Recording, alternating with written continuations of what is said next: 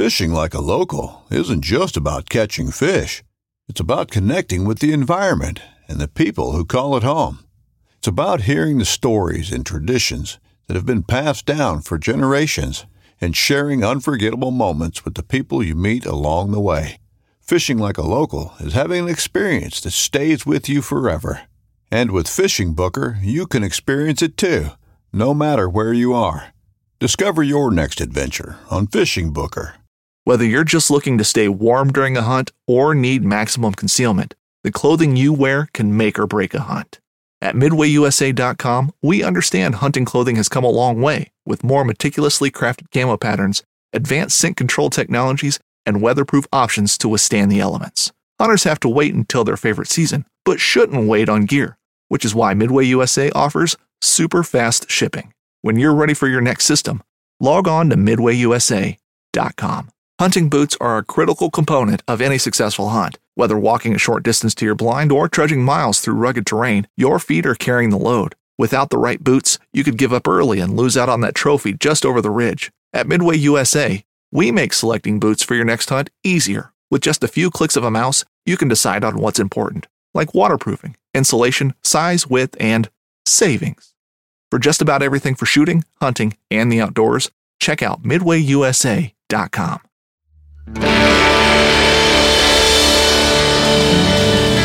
From the nation's capital, this is the Fly Fishing Consultant Podcast with your host, Rob Snowhite.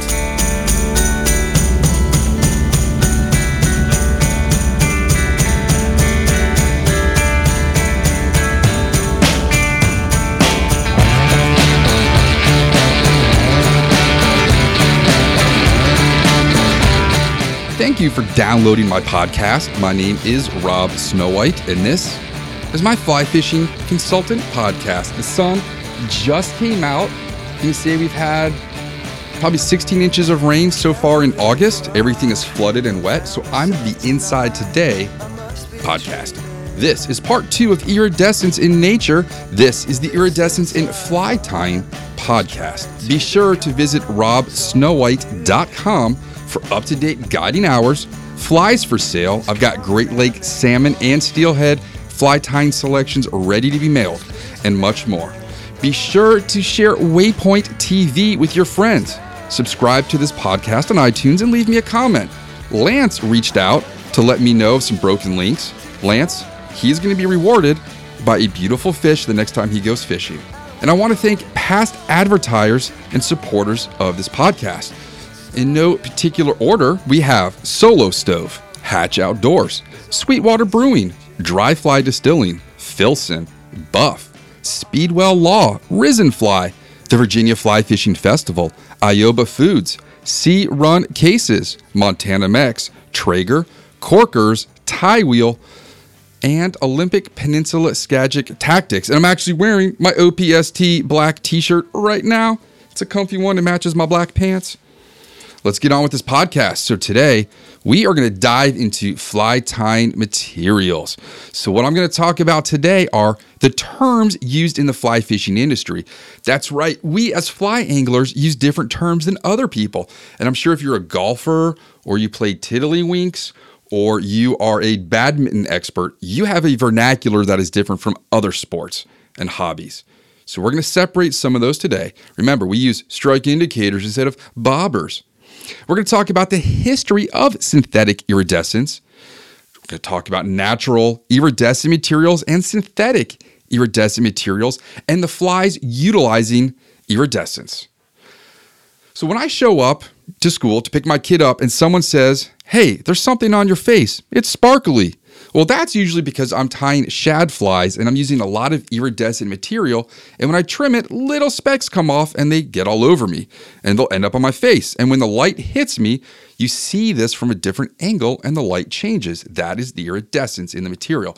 I'm usually covered in fly tying material. You can go anywhere in my house and probably find some kind of feather, piece of yarn, foam, something that either sticks to socks or shoes or my pants or whatever, and then I leave my office and it falls off somewhere. I am a constant vacuumer. In fact, I just fixed my Miele vacuum. I ordered a new motor. I like to repair, not replace. And I figured out the proper pronunciation of the company is Miele when I called. So I have to vacuum a lot in this house. Why use iridescent materials in fly tying? Well, there's two things. There's subsurface and there's above surface. Below surface, it's maybe for us to see the fly. If I'm guiding a client and there's iridescence in the fly disappears, I can tell them to set the hook because a fish most likely ate it. I can see that reflective iridescent color. Or for me, if a fly disappears, I set the hook. So most of these are going to be for underwater where fish can see them from about 360 degrees.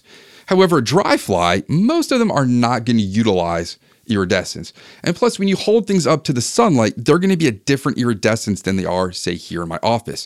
Things lit by the sun above are going to be completely different than something that's lit underwater. So we will use iridescent materials as sighters on the top of flies. When that little caddisfly of mine is floating down the stream and there's a little speck of iridescent mylar on top, I can just twitch that fly a little bit and it lights up and I know exactly where it is. And one of those words I use today is going to be important. We want the fly to stand out for the fish to see as well. We have to make it that much different, make the fish curious. I spent the weekend in Jersey watching pigeons and seagulls at the beach. They are no different than fish. Watch a seagull or pigeon, it's going to go and pick up absolutely everything with its beak, because it has no hands, to determine if that thing is edible or not. Fish do the same thing. A lot of the flies they spit out are because they bite them and they realize it's not a food item, just like when a seagull drops things. Those crazy seagulls were going after people's stuff when they were in the water. They were picking up socks. They were flopping towels around. It was pretty crazy how aggressive those seagulls were. Some crazy swamp turkeys up at the Jersey Shore. There's always things floating downriver, and the fish always has to put these things in its mouth to determine if it's edible. So it's not just in curiousness of the fish, but we need to increase the random chance that that object you're floating downstream or across a still water will be picked up amongst all the other flotsam and items in the water. You thus have to make your fly stand out somehow, and one way we do this is iridescence. So terms used in the industry, if you're going to be fly shopping at a bin, you're going to see the terms sparkle, flash, or flashback. That pretty much covers what any fly with flash. And I've got flies here to go through later. And here's another one. So all together, okay. Iridescence naturally is used to avoid predation. You learned that in the last podcast. If you didn't listen to that one first, pause, go back, listen, resume here. We want our flies to be eaten. It sounds rather counterproductive. So we tie these materials in to stand out against the background and everything else in the water and to be noticeable. Are we taking advantage of insect and fish defensive mechanisms to catch fish? Absolutely. So who's the first one that introduced natural iridescent materials to flies? It's probably somebody way back in the Mid-East 2,000 years ago. Who was the first person to introduce synthetic materials into flies? I have no idea. I was unable to find that. Maybe you can have an answer for me. I don't know. But for flash, we show the fish what they are not supposed to see. They're not supposed to see things lighting up underwater. Things are supposed to be a little more cryptic. So we're going to have things light up. I don't know too many people that use iridescent materials at night because there's not enough ambient light to reflect. But during the day, we're going to use those synthetic materials for the fish's eye. We would also need to have a natural background that organism is not supposed to blend into. So if you put something green against a red background, it's going to stand out. So we need to have something that clashes with its background so it will not blend in. And thus, a fish should theoretically see it. This is all theoretical because we don't know what fish are actually thinking. We just surmise that fish are going after these things because of specific items in the fly. When it turns out really fish are just stupid organisms that really just have to try everything and put it in their mouth before they eat it. They're just like babies. So theoretically, if it stands out, fish are going to eat it, and we need flies that stand out against those backgrounds. Now, not everyone wants a flashy fly. Some prefer a more drab or natural color fly. Some prefer flies with no flash in them. So does iridescence even matter? That's all in our heads. Should it be a subtle wrap or a speck on the back? Or should a lot of the flies have iridescent materials? That's your personal opinion or your guides. Why tie iridescent material? Is it for the angler or the fish? Things we tie in are going to be indicators, something you can see from far away. A hot spot. Why not make the entire thing a hot spot, right? You want your fly to stand out against everything else. You also want to match the hatch and make that fly look natural without overdoing possibly the iridescence. So you want a flashy fly to get the attention of a fish quickly, or you're either trying to anger them and upset them and making them go out of their way to bite something, to move it, because it's flashy and bright and they just don't like it. Thus, you have certain patterns that intrude into fish's space. Industry items: holographic, prismatic, pearlescent, opalescent. Holographic is a term used throughout industries, but in fishing, we use it specifically. The holographic is defined as an effect created with the vivid use of light to highlight areas. Holographic products are most likely to have a rainbow effect or a full view of the color spectrum when the material is in light. It sparkles like a rainbow. Anything that sparkles like a rainbow is termed holographic. Iridescence is the opposite. It shows 2 to 3 colors. So holographic is a type of iridescence, but more colorful. Holographic vinyl, which is used in many things, was a precursor of polyvinyl chloride, or PVC. A holographic item breaks the spectrum of light, and the same fleck of glitter will reflect the whole spectrum of the rainbow.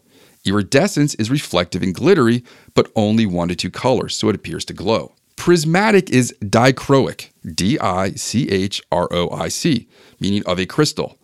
Prismatic is showing different colors when viewed from different directions, or more generally, having different absorption coefficients for light polarized in different directions. It is formed by refraction of light through a prism. The colors you see when white light goes through a prism. It's formed, separated, or distributed by an optical prism or something acting as one. Pearlescent is pearl-like with a pearly luster, either in color or luster, while iridescent is producing a display of lustrous rainbow-like colors. Pearlescence is a related effect where some or all of the reflected light is white, where iridescent effects produce only other colors. The term pearlescent is used to describe certain paint finishes, usually in the automotive industry, which produces iridescent effects. The term pearlescent pigment derives from natural pearl and mother of pearl. These materials comprise layers that reflect some light while remaining translucent enough to allow light to pass further below the surface. Light is reflected to reach the observer from several layers, including the top layer, creating a lustrous appearance of reflected light and depth. Opalescent is exhibiting a milky iridescence like that of an opal, while iridescence is producing a display of lustrous rainbow-like colors. Prismatic, having a play of lustrous rainbow-like colors, or showing many small points of shifting color against a pale or dark background. The term corrugated is not used much, but that is a term used for crinkled flash materials. Things that are straight and flat are not corrugated. When they're crinkly, they're corrugated. So how is iridescence synthesized, and where did it start, and who does this stuff? The iridescent look can be accomplished by using laser hologram printing technology on PET, or polyethylene terephthalate film. The micro-embossed grooves cause diffraction of normal white light into stunning spectral colors. Just remember, iridescence is a structural, non-pigmentary color. Iridescence is popular today because of technological advancements. Without the advancements in materials used to create these effects, prismatic colors would not be as popular as they are today. When light hits a surface, stacked light waves bounce out in different directions. With iridescent products, it comes down to reflective effects of iridescence, like an oil slick or diffraction of light like on a CD or DVD, or structural like in the Morpho butterfly. The earliest type of the iridescent process that was used until the invention of plastic was a glaze placed over surfaces that people wanted to stand out. The technological advancements not only created the interest of iridescent material, but made it easier to develop on multiple products. Lusterware, created in the 9th century, is either a porcelain or pottery product with a metallic glaze that gives off an iridescent effect. There are many products in history that show an iridescent effect when in the light. In the 1950s, a chalice from ancient Rome was recovered in an exhibition. It's called the Lycurgus cup. It is a chalice that changes colors in certain lighting. It also changes color when certain liquids are filled inside the cup. It could have been used as a poison detection device or for show. Recently, it has been examined under a strong microscope, uncovering traces of silver and gold on the exterior of the cup. The flecks are so small that it was capable to cause a color change in the chalice. DuPont creates Mylar in the 1950s. While the term Mylar is typically used when referring generally to plastic film, Mylar is actually the name of a popular polyethylene tetraphthalate PET film from DuPont, Teijin Films. Mylar is technically BOPET, biaxillary oriented polyethylene terephthalate. The spin-off of lusterware is Carnival glass. It is an iridescent glass molded and pressed into various shapes. It has a high metallic shine like lusterware. Metallic salts are added into the kiln process to make the iridescent effects. Most of the glassware was made between the late 1800s and the early 1900s. Post-1950s, synthetic material, either a fabric dye or an actual material used in a product, were becoming more readily available to the public. New dyes made more vibrant and different patterns for products within the era. Originating in California in the 1960s and 70s, the light and space movement was concerned primarily with the use of light and geometric objects in creating ethereal environments that affect the viewer's perception. Post-1970s, the art movement used translucent, transparencies, or reflective materials to create form and explore the voids of space within an area.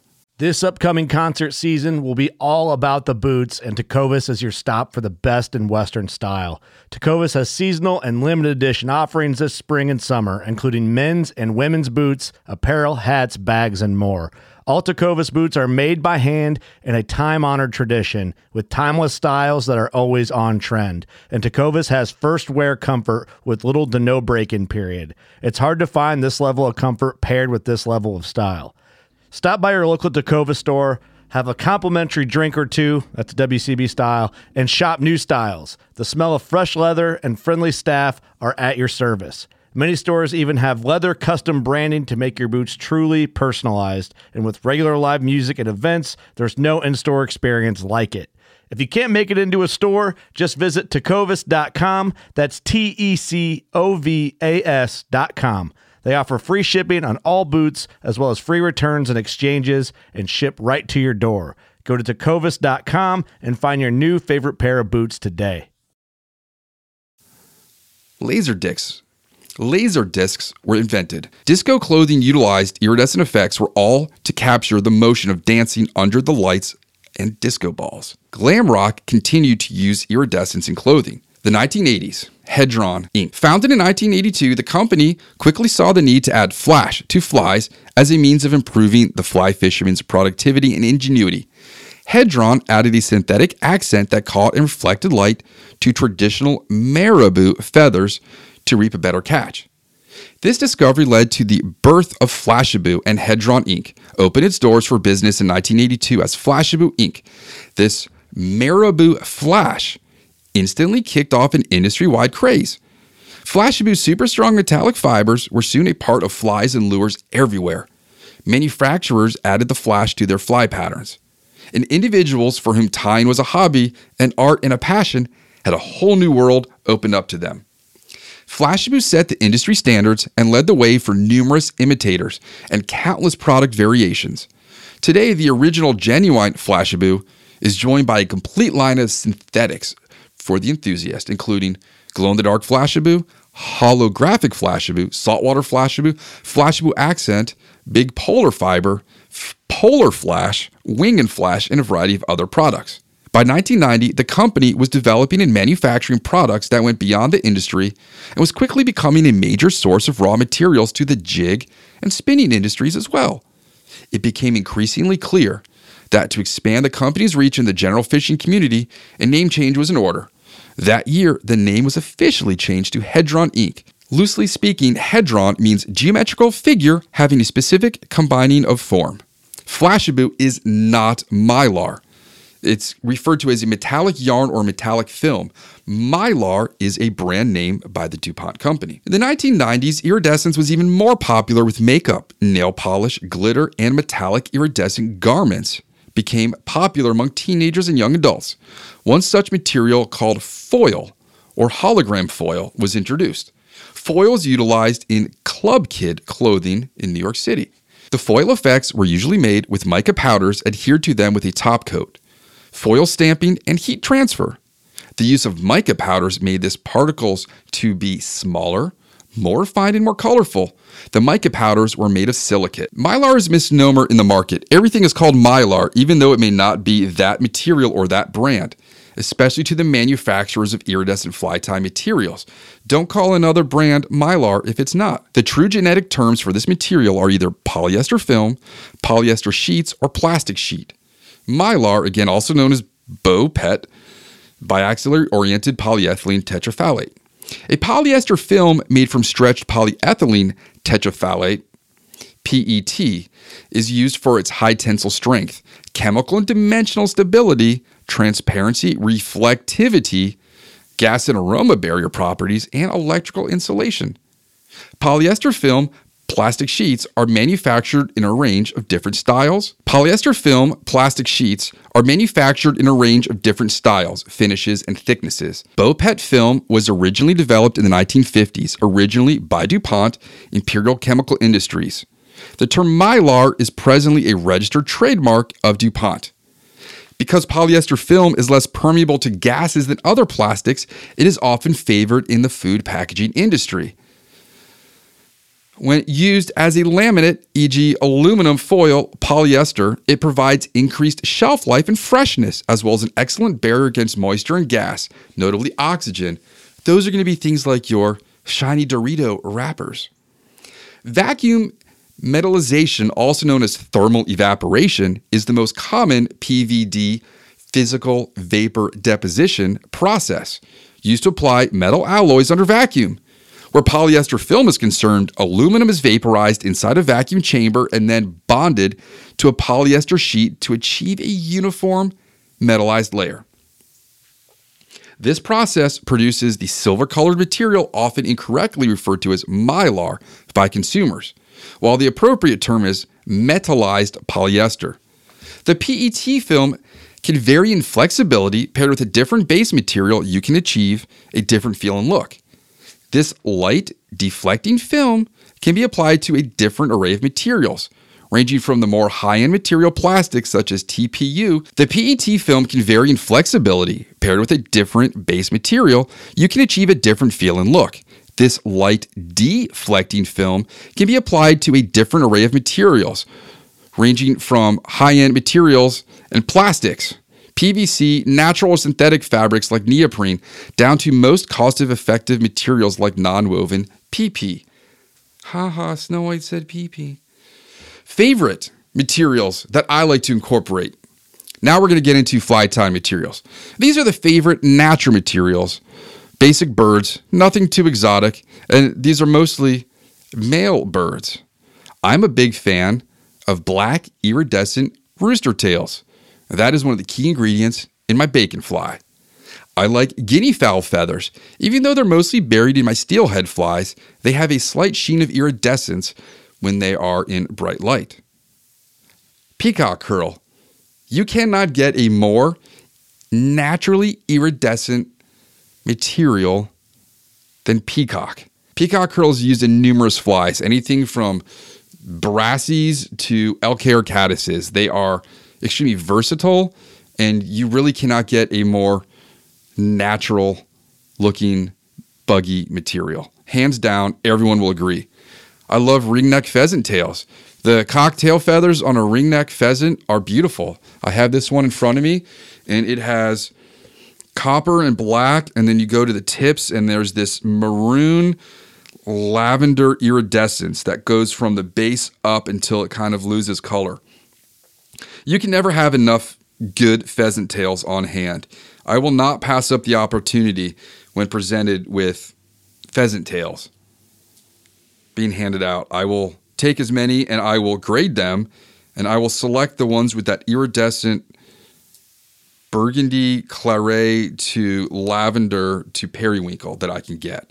It's absolutely beautiful. And then Lady Amherst tail, again, something I lightly utilize. I will use very thin strips in some of my steelhead intruders, but that's about it.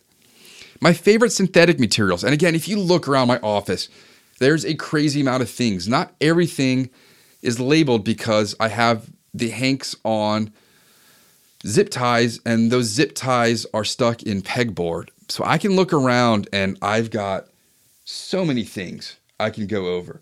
But I made a list and we'll go through them. I think it's mostly alphabetical.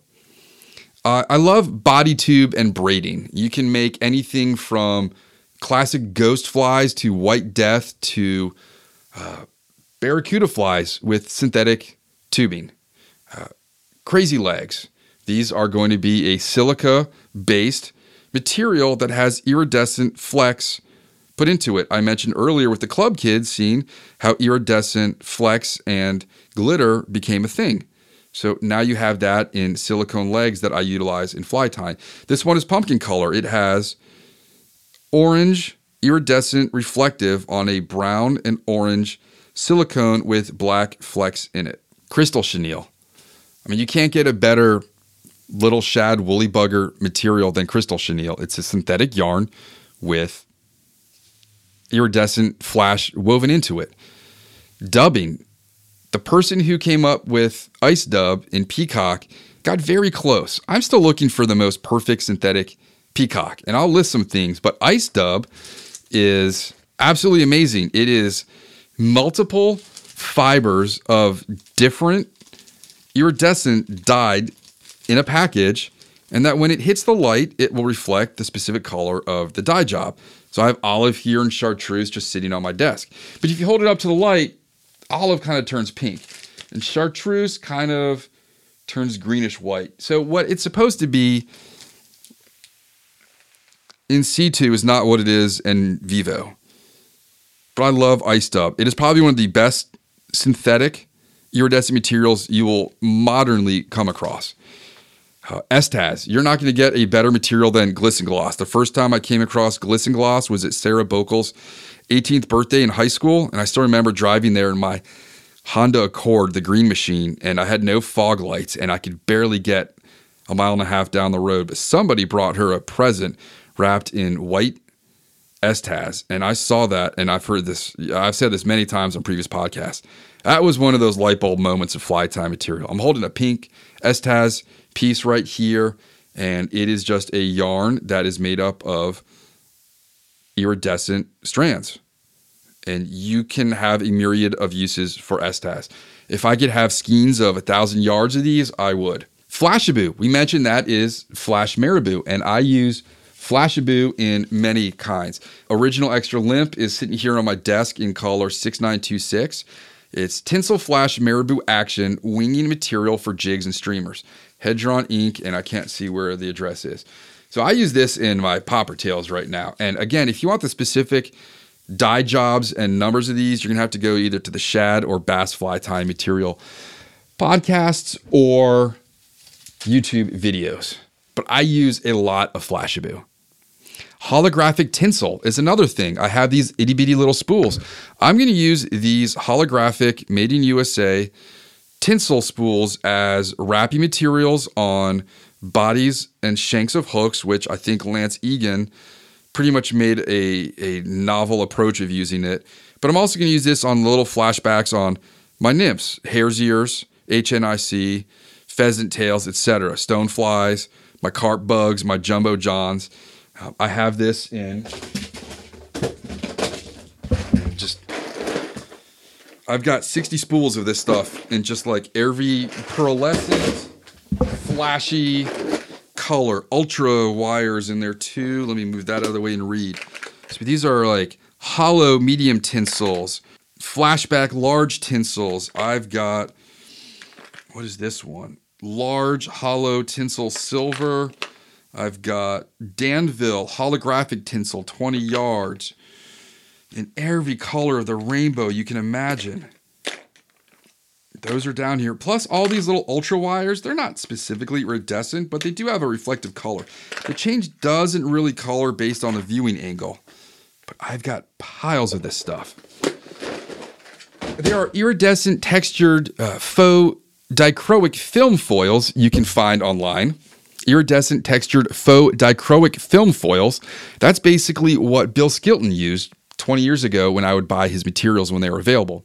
Korean scrub yarn is material you're probably not going to come across. I get this at the Korean grocery store. Instead of being a 360-degree spiral of iridescence like Est has, this is just one strand. It sort of looks like a hackle feather with both sides of the feather bent over the stem, and it's in a myriad of colors. It's indestructible, and I can tie numerous patterns with that. Krennic Flash is a synthetic metallic tinsel for adding sparkle and light reflection to the tails and wings of many flies.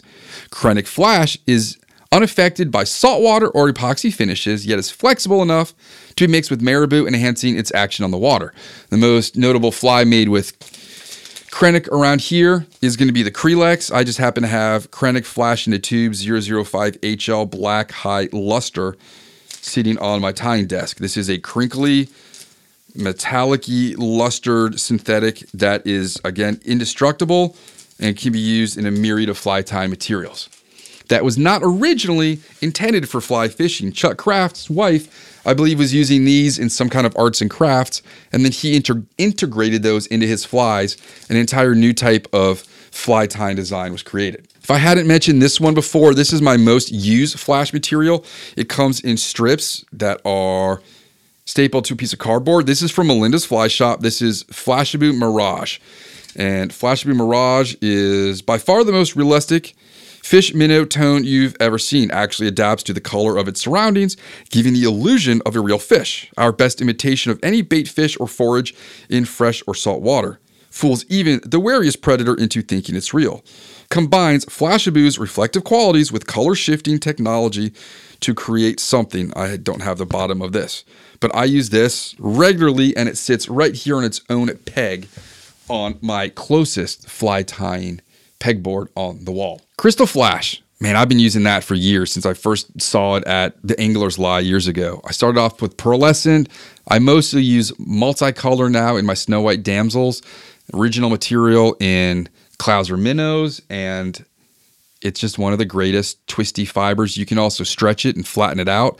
But Crystal Flash, man, you can't go wrong with that. There's also Crystal Flash Chenille, produced by Hairline, which is another 360-degree spun yarn with iridescent material built into it.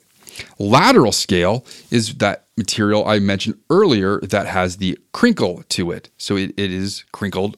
And I use lateral scale in most of my Clousers, and I use it a lot in my hobos. And I'll get into all this later with the flies that I use the materials on, but not specifically how they're used. Mylar foil. You can't go wrong with Mylar foil in numerous applications. That was the first thing I ever bought in a fly tying manner that was not intended for fly tying. That was at that gifts and party supply store in Tyson's Corner. The 1911 is one of the most iconic firearms in history. Designed by John Browning, the 1911 was the standard issue sidearm of the U.S. military from 1911 to 1985. While Colt produced the original, almost every major firearm company has produced its own version. It's wildly revered for its reliability, crisp trigger, and is still a favorite for all types of shooters. Whether you're looking to buy or build a 1911 and just about everything for guns, log on to MidwayUSA.com. Pearl core braid is another great material. This is used for me as tails on my splat rat, or just as a simple worm, or you can use it as a caddis material. Pearl tinsel, again, is another type of synthetic flash. It can either come spooled or it may come on a card. Let's see, is this pearl flashback large tinsel? So my pearl tinsel is somewhere around here that I used. I don't know where. Here's a really cool thing. It's called Perdigon Mania iridescent strips. Look it up. You're going to want to use them. Perdigon Mania. Polar flash. I use polar flash in everything from my itty bitty terrestrial beetles down to pretty much all of my shad flies, a little bit in steelhead flies, but I use it in almost everything. Looking around my office, I have my original icicles. This is a strand, Walmart, $1.57, 500 strands of 18 inches. These are holiday time. Caution pet owners, this product is not digestible. causes severe gastric distress in small animals. Tarnish-proof, flame-resistant. Made in the USA. So it says iridescent. So this was the first sort of flash in a straight line I ever bought. And I still have this thing from 1996 from Walmart.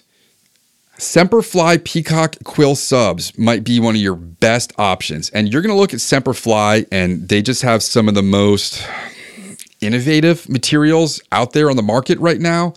You can go through their website and find more amazing things that you did not know existed that are coming from some very creative person sitting in a mad scientist room with a vice. Senyo's Predator Wrap. I love that stuff. I originally threw that in the wings of my cicadas, but stopped using it. It's great just for some accent little flashes on steelhead flies or any other thing where you might need some thin flash. Now, again, most of these are below surface. Glitter is something that you might use if you're making Solares eyes in a mold.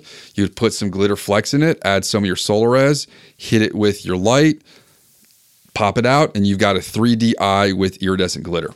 Tinsel is another thing. That's a classic old one. Christmas tinsel on gold-ribbed hare's ears, a lot of the older trout flies. But we still use a lot of tinsel in modern flies. I'm blanking at the moment. There'll be a list later. I have another material here called Firefly Tie. I don't know what it is, but it's iridescent. I don't know where I picked it up. I can't really read the back of it. It's made in Irvine, Texas. Gemmy Industries. It is red iridescent on black cardboard, so it's hard to read. Worldwide patent pending. It's another one of the materials I have. If I see something, I'm usually just going to buy it. I don't know when I'm going to need it, but I will need it. Sparkle Hair. I think that's from Orvis. Sparkle Hair, if it's the one I'm using, I use the light blue in all of my Clousers. That blue sticks out better than any of the other iridescent materials. It's not cheap. It's $5 a hank. Or I could be talking about New Age Hollow Flash. I think New Age Hollow Flash is this one. This really bright blue one. If you're on Instagram, you'll see it in my Clousers. You'll see it in Intruders. It's a kind of crunchy, thick, you can hear that, textured flash, and it's amazing stuff. Absolutely amazing. And you find a lot of these in, like my daughter's doll hairs. A lot of her dolls have this kind of Flashabou type material in them. For a while, I saw a couple women with Flashabou strands in their hair. Sort of a second take on the hackle feathers in the hair. Uni double-sided tinsel is another one of my absolute favorite materials. And I guess I'm going to have to do a flash in nymphs or favorite nymph tie materials. So I've done bass fly and steelhead, and then that goes into a lot of them. It is the peacocky sheen to it that I really like. It's a buggy iridescence. Uni Mylar single and two-tone spools, again in peacock, is my absolute favorite. UV Polar Flash, another great material I use a lot in my fly tie materials. I don't specifically seek out ultraviolet materials. That's more for marketing. And then glass beads. You might have glass beads with iridescence in them from the craft store. Now, our local craft store closed, so I've not been in a craft store in months. But I'm assuming your craft store is also going to have some kind of glass beads with iridescence. Now, a really cool thing you can do is take a small nymph hook, put 4 or 5 of those on, take some of your Solares thin, coat all around it, hit it with your light. Let's say you're using 4 green beads and a black one. Boom, you have an instant caddis larva, and fish will absolutely crush them. I tried using the red and black headed one recently on the breaches with no love from the fish. So that's my list, just looking around my office. I guess what is that stuff earlier? I mentioned pearl braid. The flat pearl braid I use in a lot of flies, mainly just to wrap a body that you don't want to be bulky. What else? I mentioned UV Polar Flash. I use that in those are for my jig flies, my reapers. What else? I have a couple of threads with iridescence in them, nothing particular. Wow, there's so much material in this room. It's crazy. I've got 5, 6, 7 packs of Krennic. A lot of stuff. A lot of Flashabou. A lot of Flashabou Mirage. Yeah, a lot of stuff in here that's iridescent. It's pretty crazy. So now let's talk about the flies, modern, traditional, new age, that are going to utilize iridescent materials. Let's go down here. All right, so most famous, Copper John, man. You can't go wrong. It's the #1 selling nymph of all time. It's got a little iridescent flash on the back, and it's got that wire wrapping that's not theoretically iridescent, but it is reflective. Paradagons. I am not sold on Paradagons at all. I'm probably mispronouncing it.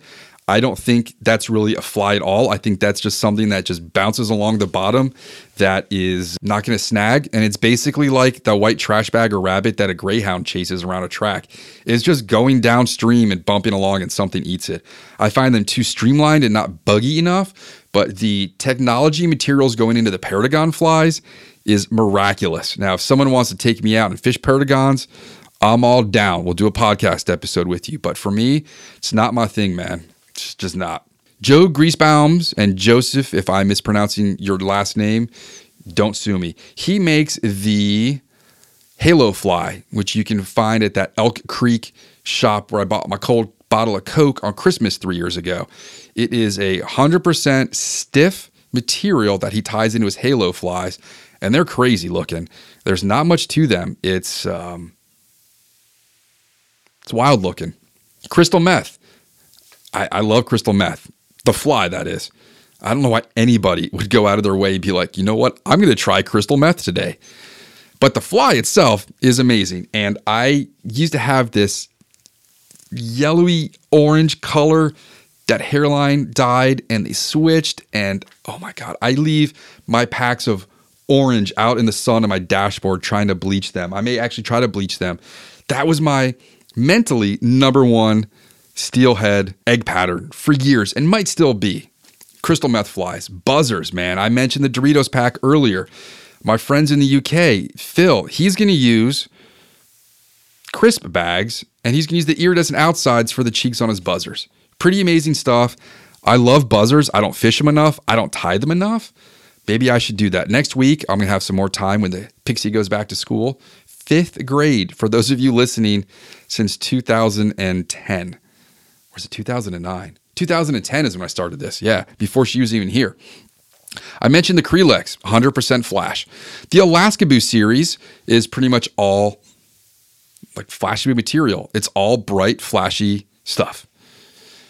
Jumbo John, that's the bigger cousin of the Copper John. And again, I mentioned I like to use these flashback tinsels and the peacock colored uni mylar on the back of those. The Mickey Finn, just another classic streamer. You had all those like Ghost series flies. They're all either going to use a little bit of flash in the wing or a little bit of the mylar pipe and tubing in the body. The Snow White Damsel, my goodness, I just sent a whole bunch of those up to Shane and Jocelyn in Minnesota. They're hoping to get some walleye and some smallmouth up there. Yes.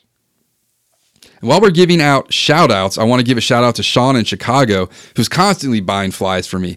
So Sean S., you are doing a great job. You're not sending me any pictures of those hooks in fish's mouth. So let's hop on that, dude. Disco Midge. Itty bitty fly, one piece of crystal flash wrapped up it. That little itty bitty accent might be just enough to make that fly stand out against all the real midge larvae in the water and thus more likely to get eaten. X-Caddis, Matthews X-Caddis, you got that shuck coming off the back. There's your first dry fly of all these, I think. Yeah, it's your first dry fly.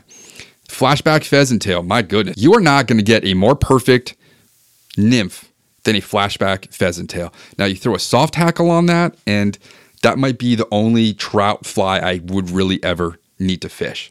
Soft hackle, flashback pheasant tail. Wow. Beautiful, brilliant, absolutely stunning pattern that covers absolutely everything. Beetles. I use iridescence in my beetles to make them look more like a Japanese beetle. I might have a little bit of mylar sticking up the top because a beetle fly is usually pretty flat and you're not going to see it from 20 to 30 feet away. Now, I do use saltwater crystal flash as the leg material or splayed out wings. You cannot see that from a distance. That's more for the fish. And it just gives me a little bit more of a balanced look to the fly. It gives it rudders. The Modern Prince is all synthetic mylar, basically. There's a whole story or article a couple years ago in Fly Tire about how the guy saw some mylar in a craft store and tied it onto the back of a Prince nymph, and that's how you have the fly formerly known as Prince. The hobo fly from out west. I mean, the first time I saw a hobo at Chagrin River Outfitters, I fell in love with it. I have one here in front of me on my magnet that is pink and blue with maybe 4 strands of lateral scale in it, a couple pieces of pink Lady Amherst, and then pink ice dub, blue flat braid, and a blue and black guinea fowl. And I think this fly is absolutely beautiful. It's just sitting up there. Steelhead hammer, invented by Mr. Roosh up at the Salmon River, New York. Again, a little bit of flashback, kills fish. Absolutely. Thomas will swear by that. Scuds, you got shellbacks on scuds. There's a variety of scuds out there. You can have ones with a plastic bag. You can have them with a piece of mylar. You can have them with a piece of Flashabou. There's a huge variety of tinsels and plastics and synthetics to put on the back of a scud to make that carapace. The Rainbow Warrior. It's one of the smartest accidental flies in the last 20, 30, 40 years. Lance on this podcast, I asked him, how long did it take you to develop and test that fly? And he said it was just garbage sitting on his tying table, and he put them together, tied a few, left them in his box for a year or so, went out, fished one, caught a bunch of fish. I love them because they're super easy to tie as long as I don't let go of that tinsel material. And you can tie them in pretty much any colors. You can wrap a wire up over them to make them a little bit more durable, because some trout will tear up these synthetic films with their teeth. The larger the browns and rainbows, the more sharp their teeth are going to be. Can't go wrong with a Zug Bug. Classic. It's got all that good old peacock curl. The Clouser Minnow. I'm looking at one that Bob tied right now, and it has pearlescent in between the pink and chartreuse of the fly. Crazy Charlie's. Pretty classic bonefish fly. Works everywhere on the bonefish. It's got a little bit of flash in it. That might be all you need to make your fly stand out against the critters of the flats. Hare's ear, mentioned that earlier. My goodness. And then you get a flashback hare's ear. What? Like the first time someone put bacon on a burger, they must have just been like, what? And that's what happened the first time someone put a flash on a hare's ear. Blaine's Gummy Minnow. The whole thing's iridescent. Jujubatus. You can't go wrong with Charlie Craven and his theory and fly tying and design. Poxyback Stone is another one. Mike Mercer, one of my all-time favorite fly tiers. Eventually, I'm probably going to have to give him a call. And then the Halo Fly by Greasebound. So now let me look through my flies here and see if there's any others that I missed. Fly storage. So let's see. Black hare's ears. What do we have? Flashback. A lot of midges. Brassies. I've got a shrimp here.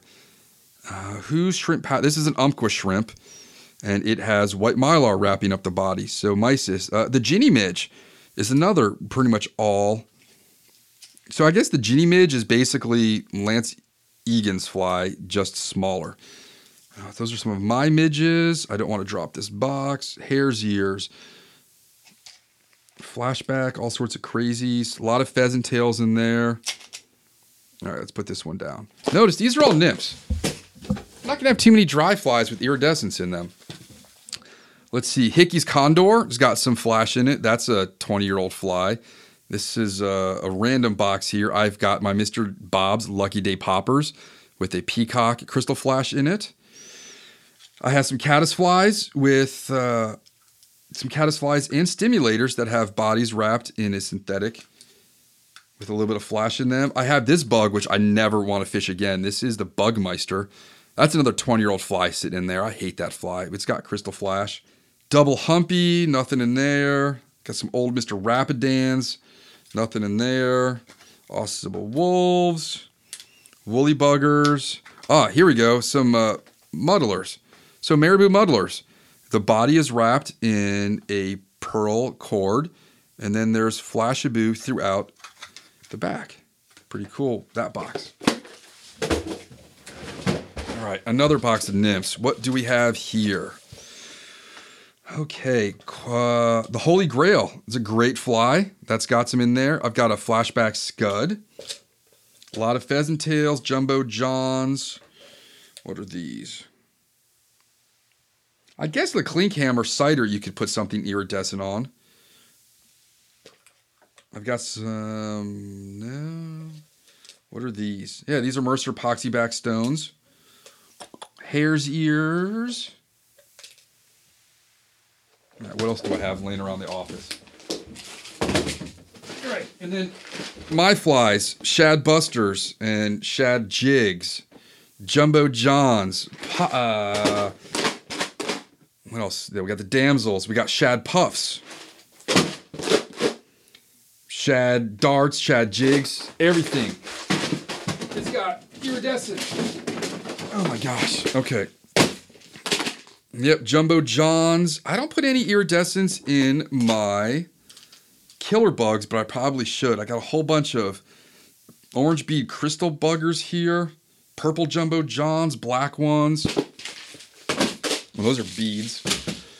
Yeah, let's see. My frogs don't have any. I throw it into my garflies. Cicadas had them. None in worms. Wow. So I think that pretty much sums it up. So the first podcast, I was going out to find out what iridescence is and went down the wrong rabbit hole. In this one, there weren't that many materials that I actually use, but they're in multiple flies. So I hope you have a better understanding now of what iridescence is in science and nature, and you can explain it to somebody if you pass over something iridescent in the wild or in the store when you're out in the club. And you've got some flies that use them and the materials that go into them, and hopefully this just gave you a better knowledge of what iridescence is and how we utilize it as anglers. And that is pretty much it for this episode.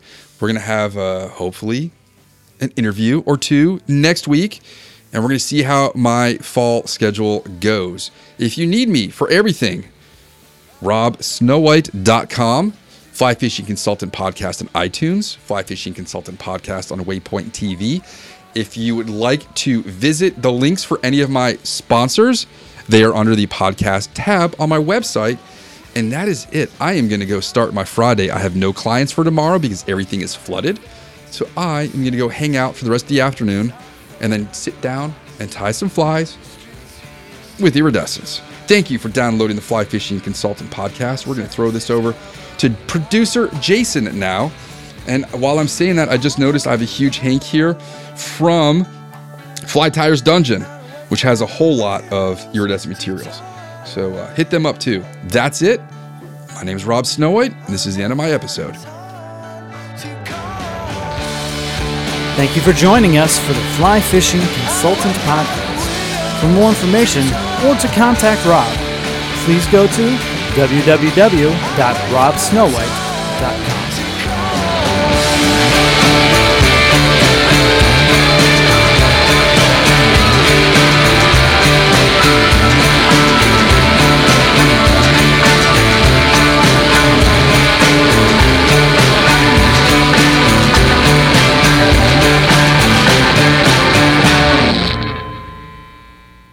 This podcast is brought to you by Freestone Productions at freestoneproductions.com.